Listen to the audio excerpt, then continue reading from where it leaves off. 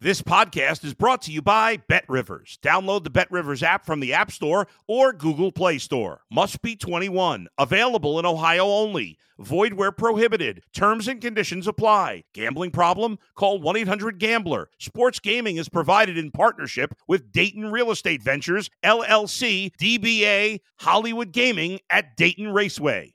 If you're a tennis fan, you'll love Betting Weekly Game Bet Match on the BetRivers Network. Whether you're a bettor or just love tennis, you'll enjoy the in-depth analysis each week of the tennis calendar. Subscribe to Game Bet Match today from your favorite podcast provider.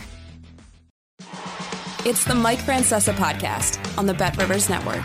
Hello again, everybody, and welcome to the Mike Francesa Podcast on this Monday morning. As we have pared it down to the Sweet 16. We'll also get to your emails. Remember, you can send them at mikefrancesapodcast@gmail.com. Obviously, we start to count the days to opening day, and we have a very odd-looking regional at Madison Square Garden that will be led by a 5'8" point guard from Kansas State who has stolen the show in the tournament and did yesterday against Kentucky. Both K-State and Michigan State won terrific games against Marquette. Hard-fought game against Marquette for Michigan State, hard-fought game against Kentucky. They made 2 threes late that just buried the Kentucky Wildcats. So big win for Kansas State. Florida Atlantic, which outlasted a gritty FDU last night, will play Tennessee, which upset Duke in the other regional game. It's a very competitive but wide-open bracket led by the Alabama and Houston squads, which are the 2 big squads. They were the 2 big squads all season. They are right there. Obviously, Purdue was there, too. You've lost some teams that people thought had a chance to be very big players in this tournament. That would be Kansas. That would be Arizona. That would be Purdue. That would be Duke. That would be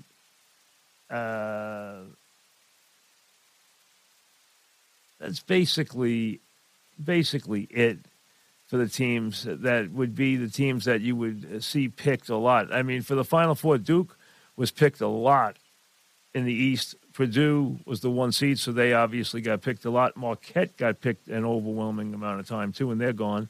So what you have left is 2 1s, and that's usually you get 3 1s. An average is 3. They got 2. You have 2 1s left. And Alabama didn't get a serious scare. Houston got a serious scare, down 10 at half to Auburn, and then played a brilliant second half, and they'll be stronger this week. There were a couple of games I circled early in the tournament that I thought would be really special along the way. Houston, Texas is one of them in the regional final that I think we'll get in the Midwest. The other one would be UCLA, UConn, if we get that in the West. That would be an incredible game. Not that UCLA Gonzaga won't be a good game, it will. UCLA, UConn would be an unbelievable game. And then you have the charm of the 15 seed as Princeton will take on Creighton. Creighton and Xavier made it through from the Big East to the Sweet 16.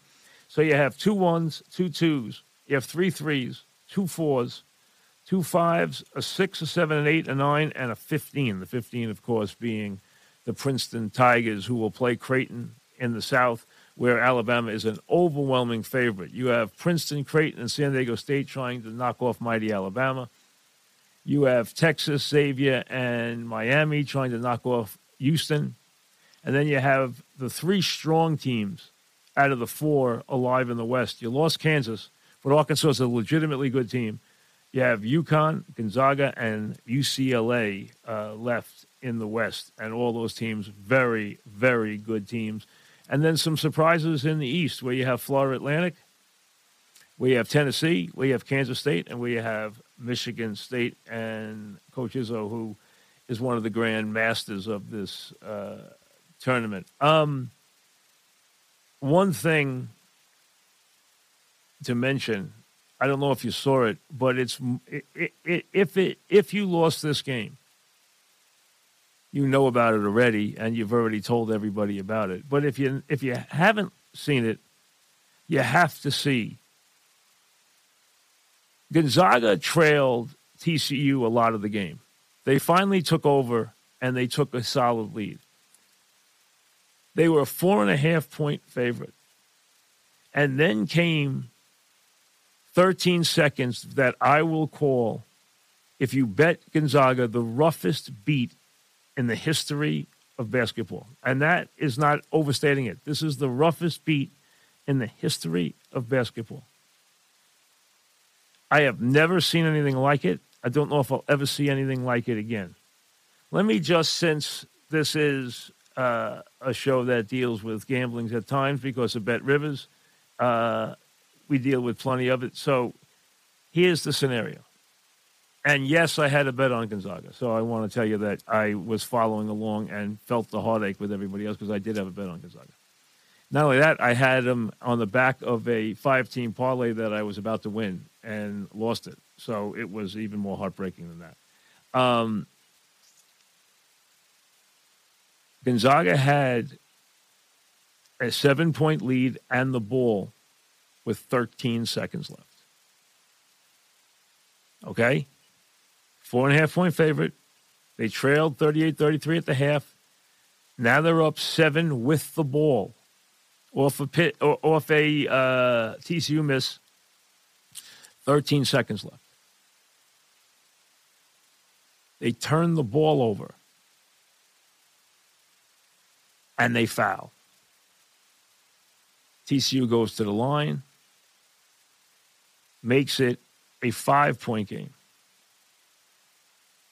They throw the ball inbounds, Gonzaga does. It leads to a dunk and a 7-point lead. TCU inbounds the ball, drives it down the court, and hits a 3 from about 28 feet with 4 seconds left. They foul with 0.7 of a second left. So you have, if you're Gonzaga, lost this game once because they turned the ball over. Because if they inbound the ball up 7, even if TCU fouls, they're going to go up 8 or 9. Okay? Even if they miss one, they're going up 8. That would give you the cushion of them coming down and hitting a 3 and ending the game, which is the worst scenario you could even have, and you still cover. Instead, they hit it, and now they're up 4 as a 4.5-point favorite. They get a foul call with 0.7 of a second left. Gonzaga goes to the line, hits the first, hits the second. So you say, thank God I won. There's only 0.7 of a second left. They're under their own basket with the ball. There's no way they can score. What happened then is something that you will see replayed forever. They rolled the ball. So the clock doesn't start until the ball is touched. None of the Gonzaga players went near the ball. The ball rolled to about 30 feet from the basket. Pitt picked it up and launched it. They said he got the shot off, and it was good. I am not kidding you. So Gonzaga let the ball be rolled all the way down the court. Nobody touched it. So the clock doesn't start. It's the only way they can get the ball down the floor. They only had 0.7 of a second. You can't even get a shot off in 0.7 of a second most times. He picked it up and got a 3 off. They said the ball was good in the air, and it went in. And they won by 3. And with that, the worst beat in the history of basketball. You lost the game because Pitt, which was down 7, and the other team had the ball with 13 seconds left. They could have easily just flipped the ball in, and Pitt could have said, shake hands. Instead, They turn the ball over, and they foul. So now it's 5. You're still covering. They throw the ball in. If he doesn't dunk it and he dribbles it past the basket, he probably dribbles out the clock. Instead, he dunks it. Now they're up 7. They come down, and they hit a 3. And they foul. Now they go back, and they make, you say, just give me one free throw, and I'm in. There's only 0.7 of a second left. They're just going to flip the ball in bounds, and the game's over. Instead, they make both. If he hits the rim on the second one, the game's over. If they touch the basketball anywhere as it's rolling or make them pick the ball up by going to the ball, the game's over. If anyone touches the ball or makes a Pittsburgh player touch the ball in the backcourt, the game's over. Instead, they let the ball roll 60 feet without anybody touching it. Pick it up and hoist it and make another 3. So you lost, if you're Gonzaga, on 2 made threes in the final 4 seconds of a basketball game. 2 made threes in 4 seconds. The worst beat in the history of basketball. And if you lost that game, you can then claim that you had the worst beat in the history of basketball. There's none that I can put up against it. None. Even Earl Monroe flipping it in the wrong basket, which was a source of some confusion. This was, the ball just had to be touched or made to be picked up at any time. Gonzaga decided to let the ball roll all the way. They just had to stop the ball at any juncture. And they didn't. They let the ball roll 60 feet untouched, picked up and hoisted. He got the shot off, according to them. We don't know if he really did, but they didn't check it because they didn't care. And bam, they hit the 3.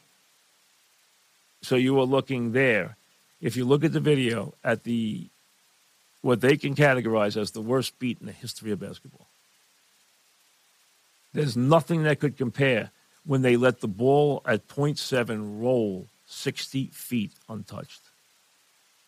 And then picked it up and hoisted a 3. That's the only way you could have lost, is if they rolled the ball successfully 60 feet and then hoisted the ball in one motion into the basket. And they did. Never seen anything like it. Absolutely never. So now you have Alabama, which has been the favorite all the way. Houston looks like they've overcome their real tough injuries and their plight in the second round, where it looked like when they went to half that they were beaten. They had different ideas in the second half and played it as well as you could possibly play. UCLA is playing well.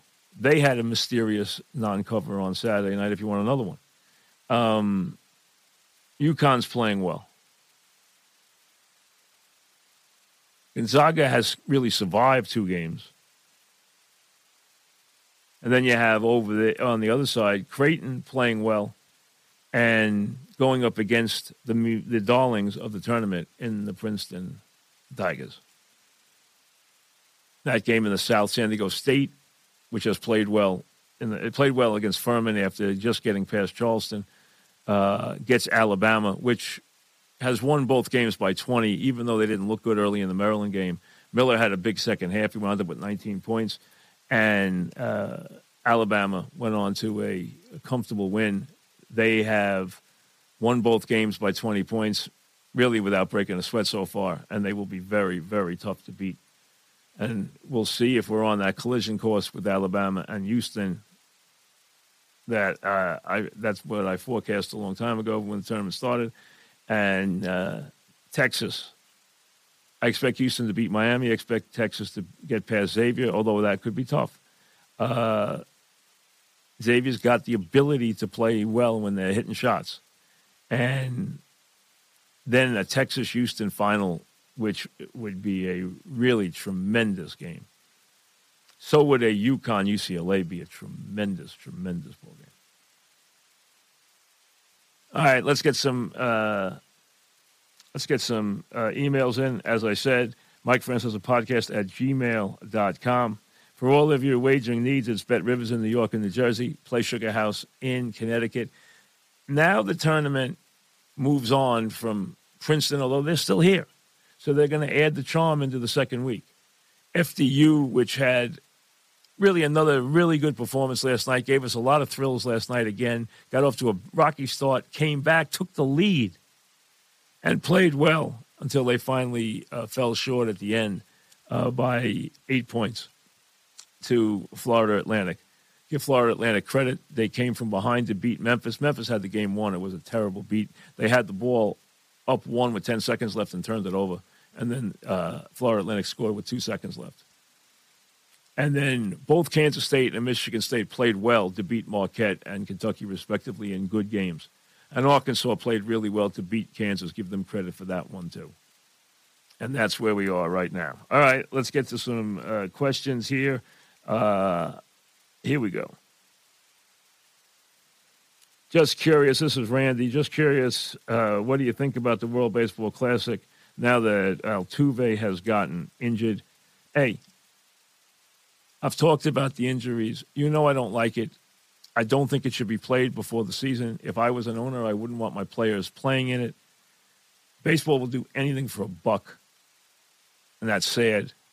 They think this promotes their sport. And I'm not saying it doesn't internationally promote their sport. I'm not saying it doesn't where, national pride and everything comes into it. And the players are very much into this. That's fine. If they're so into it, play it in the postseason.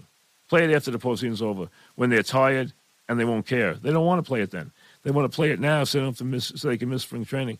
Nonsense. I need my players to get ready, and I need guys not to get hurt. And anytime a player gets hurt in this, it is a really tough thing for an owner to swallow. So I'm not a fan of it at all. Josh in New York, all the discussion on Rick Pitino lately, and we're waiting to see if Rick... I know Rick very well. We have been partners together on racehorses, along with Leon Seidler. I see him in Saratoga all the time. I've done horse business with him. I've owned horses with him. I have, on purpose, not contacted him. Mike Rapoli is a friend of mine. I have talked to him. St. John's can use a guy like Rapoli, a very, very smart businessman, a self-made billionaire, a St. John's alum. Anything he would do to the athletic department will be a positive with his presence there. And he has promised to cooperate if they hire Rick. It's my understanding, okay, and I have not talked to Rick. I have not called him. I don't intend to do that. It's my understanding he has been offered the job, and it's in his, it's up to him. It's in his court. He has to say yes now. He toured the campus yesterday. He hadn't been on the campus, he said, in a while. He wanted to see the facilities. He wants to play more games in Madison Square Garden, which he knew he would. If they win, that'll be fine. If they don't, it'll be expensive. Because they'll only draw in Madison Square Garden if they're ranked. If they're ranked, they'll draw well. If they're not, they won't draw that well against bad teams. Or against lesser lights. They always play a number of games in Madison Square Garden, as we know. He wants to play more, which I understand. He wants big crowds. He wants to sell that to the players. So we'll wait and see. My understanding is there's a couple other schools that have gotten involved. I've heard Florida mentioned in the last 48 hours as making a late run for him. So we'll see. He's got other offers, obviously. All the discussion on Pitino lately got me interested in his career, especially his time with the Knicks. If Pitino had not left the Knicks, would they have had the same success as they did with Riley in the mid-'90s? I can't say that. They're different coaches. Pat Riley had a lot more success in the NBA than Rick did. Rick's a great coach. He's a great college coach. I don't know that he's a great pro coach. He never proved to be, so I can't say he is. He is one of the great college coaches of his time. No question about it, one of the great college coaches ever. That goes without saying. He is a legitimate program builder and a great college coach. I cannot put him on the level with Pat Riley in the pros because he doesn't have that resume. Vinny, how much more time would you give Calipari if you were Kentucky? John's got to have a big year next year. My understanding, he has the number one recruiting class in the country. That should take care of that.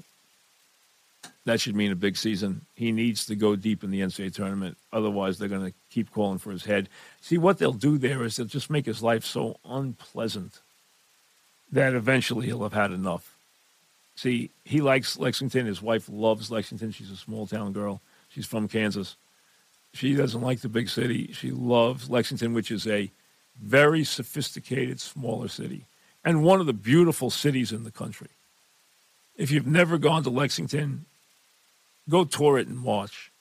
Drive through the horse farms. Stop in for a tour. And also downtown Lexington is a very classy city. Very sophisticated city.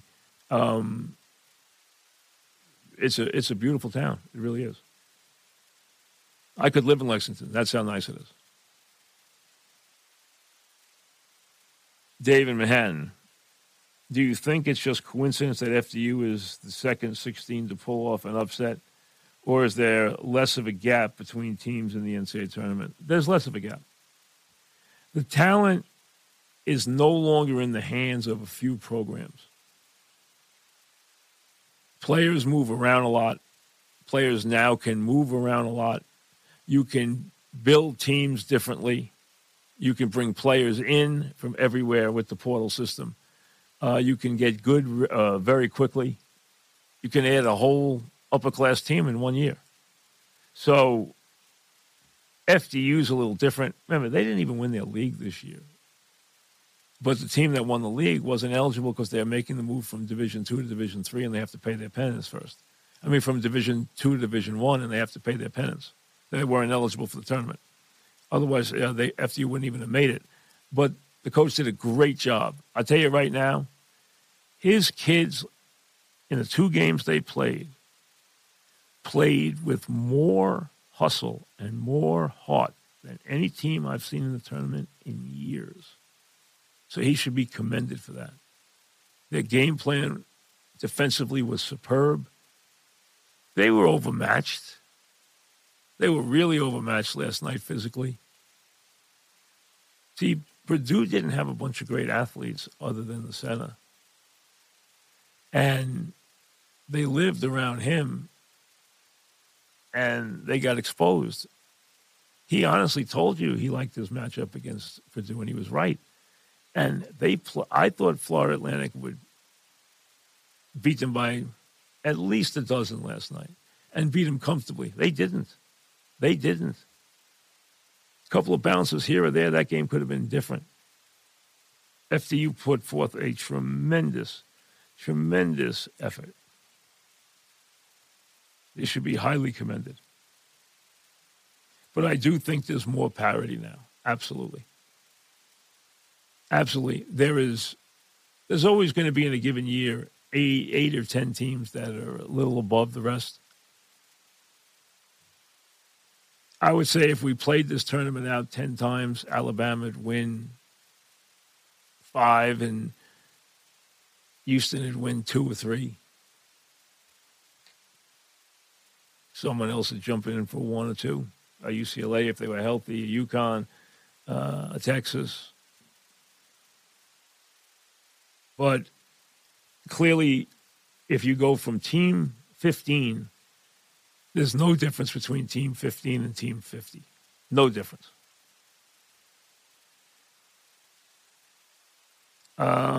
Scott says, there is a new Reggie Jackson documentary coming out on Amazon. I was a huge fan of his. What do you think of him as a player and a person?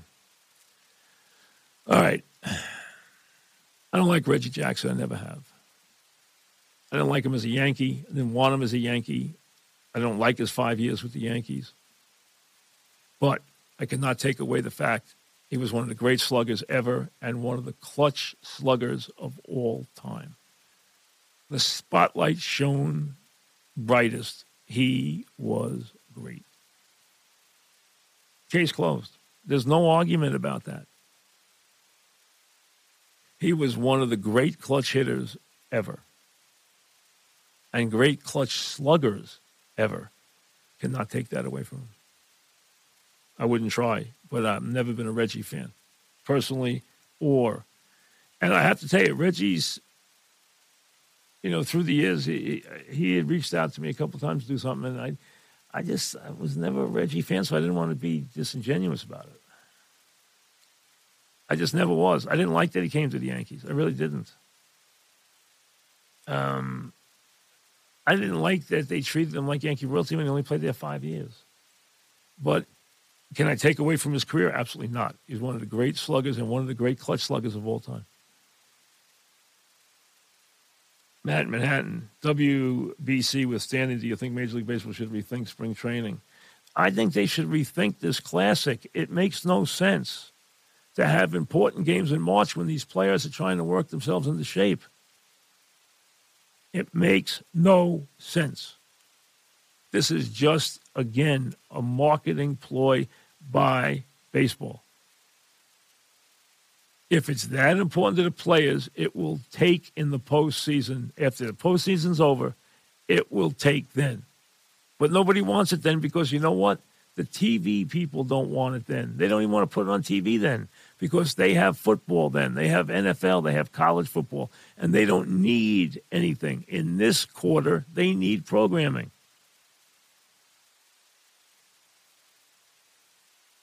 So it fills programming. This is a chicken and the egg situation. Sports works where there is a need on television for it. Because then money is produced. But I hate it as a concept. I don't think they should be doing it in spring training. Chris, how do the Yankees not allow Volpe on this team? I've hoped all along that the Yankees would make a commitment to Volpe when he deserved it, if he's ready, and they feel that he's ready. And they're around him every day, and they know if he's ready. If he's ready, I don't think economically that will be enough of a reason to hold him back. I think you put him on the team and let him be. It doesn't mean he's going to blossom into Jeter. But if he's ready to be there on a daily basis, you don't bring him up here and put him on the bench. You bring him up here if he's going to play. If he's going to play every day, then you play him. If he's not, then you don't bring him up here. Gary, since Rodgers was always leaning heavily on leaving Green Bay and the Jets only team interested, shouldn't both teams have already agreed on trade compensation? Hey, they are playing a showdown, stare down. Green Bay's saying, if you don't get Rodgers, you are screwed. You don't have a quarterback. And the Jets are saying, hey, clock is ticking, and get ready to write an enormous check to Rodgers. $59 million and change coming up. And they're playing a stare-down game. And the longer it goes, the more the Jets win. If the Jets had caved already, they would have paid a higher price. Every day they don't cave, the price, I think, favors them. And I think they have to get out of this without giving up a one. If they did that, I'm happy with their horse trading here. He's coming to the Jets. I don't think there's any question he's coming to the Jets. I will be stunned if they don't make a deal. I know people are saying, well, it's not that easy. They're going to. Those same people are saying it's not that easy, but the same people are saying the deal was done 2 weeks ago. which turned out to be completely inaccurate. They're playing a stare-down, showdown game. We'll see who wins. And the draft pick and where it is, the Jets aren't giving any good young players off their team. If they do that, they're nuts. I don't think they will do that. I don't mind a pick that has some things tied to it. I don't mind it being conditional, but they're not getting the Jets first-round draft pick this year, and that's what they want. Dave says, would love to hear your reflections overall on the place of Dave Winfield in the pantheon of all-time baseball players. Listen, Dave Winfield was a terrific talent. He's a guy who could have played basketball, he could have played football, and obviously he played baseball and played it very well. He didn't always fit in here. He wasn't what George wanted. George did some really stupid things, and it cost him. Dave did not always perform when the lights were brightest, to say the least. But again, there's no questioning his ability as a player. He was a wonderful talent. Again, not one of my favorites.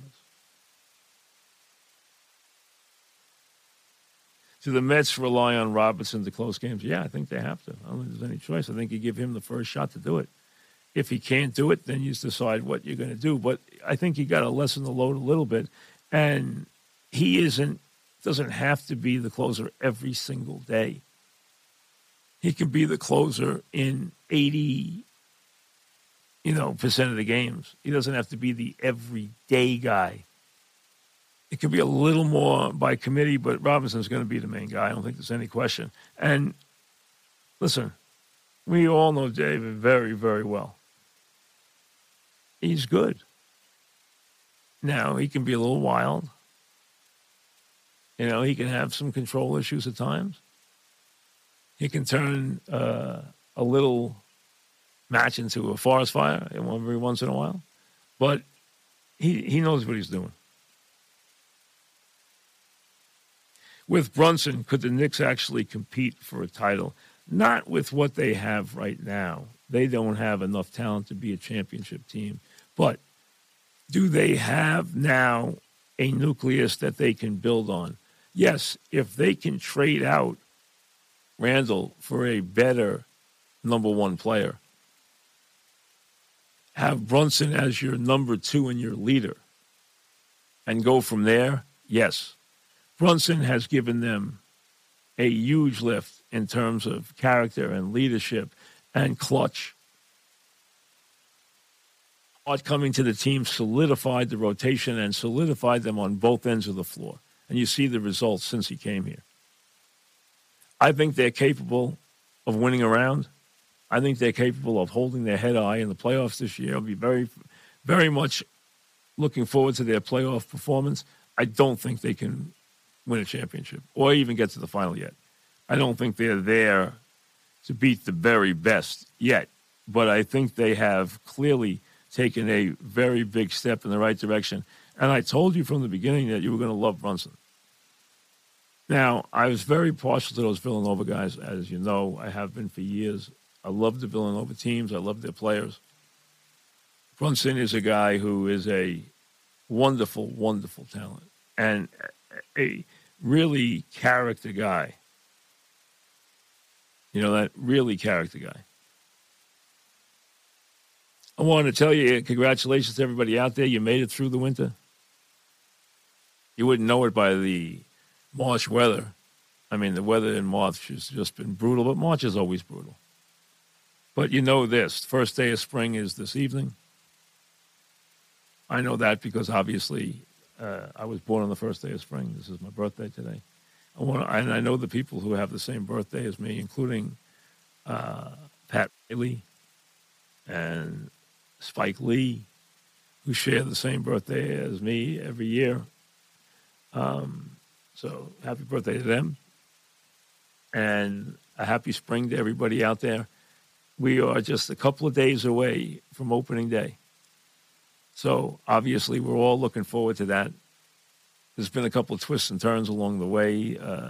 It hasn't been a easy spring, obviously. I am obviously not and never have been a fan of the Baseball Classic, and I think it has taken a toll. It'll be interesting to see how these teams perform. I think they both have, obviously, hey, they have the 1-2 payrolls in baseball. They clearly are serious about getting something done. Have the Yankees closed the gap with Houston? I do not believe so. Are the Mets the best team in the National League? Not automatically, no. So have they done what they wanted to do? No, they haven't. They still have work to do, both of them. But it should be an interesting spring with them. You have that. You have the Masters right around the corner. You have the Final Four, which I think will be a good one. You have the Masters right after that Monday night game. Before you know it, they're there on Thursday in Augusta. And thank God for the Masters, because golf has taken a severe hit with the separation of talent. It's taken a severe hit. And the Masters is one of the only things that has been left untouched. It is that special. So I look forward to that. Then I look forward to the playoffs. I don't know what the hockey teams are going to do. We'll see. I'll leave that up to Mons to tell me how good they're going to do in the playoffs. I look forward to the Stanley Cup playoffs. I love them, and I like to watch them. And I look forward to the NBA playoffs. I look forward to the Knicks, who I think will win around. I know what that entails, but I still think they will. I think they're ready to play very well down the stretch here and to play well into the playoffs. And you know what? They've been a good team of late. And they're winning at home. And that, as I told you all season, had to be the first step. And it has finally happened. And that changes everything when it happens. You must have the ability to dominate on your home floor. Nothing else gets done until that happens. And we have seen a move in that direction by the Knicks. So enjoy the first day of spring, although it doesn't seem to be that warm yet today. But hey, I promise you this, just like the baseball season's right around the corner, these 30-degree days, I understand right now it's freezing, but these 30-degree days will become 70-degree days before you know it. April's right around the corner. May, the best month of the year. You know why May's the best month of the year? Because it is a harbinger of things to come. You look forward to those summer days. And in April, it's beautiful weather. You got a lot going on. Thoroughbreds crank up. And Hayek will be back in action very soon. He was working this morning.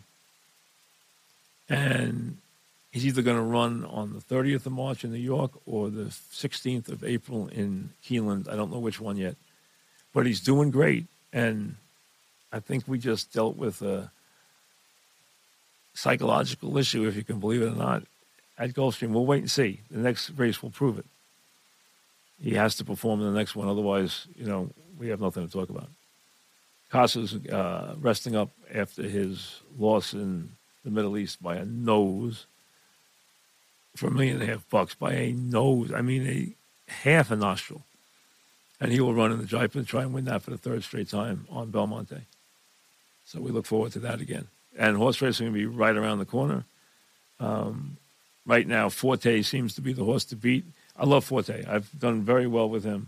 I know him since he was just starting out. And we'll see. Maybe Mike Rapoli's got a good one there. He's got a good one, but maybe he's got a Derby horse there. We'll see. He's starting to blossom at the right time. It looks very good. So we'll see how. I know he's not bred to go with the classic distance, but you never know. You never know about that. We'll see how he does, but he looks the part at the present time. We'll see how he does as we go forward. Enjoy your first day of spring. We'll see you soon. Thanks for listening to the Mike Francesa podcast on the Bet Rivers Network.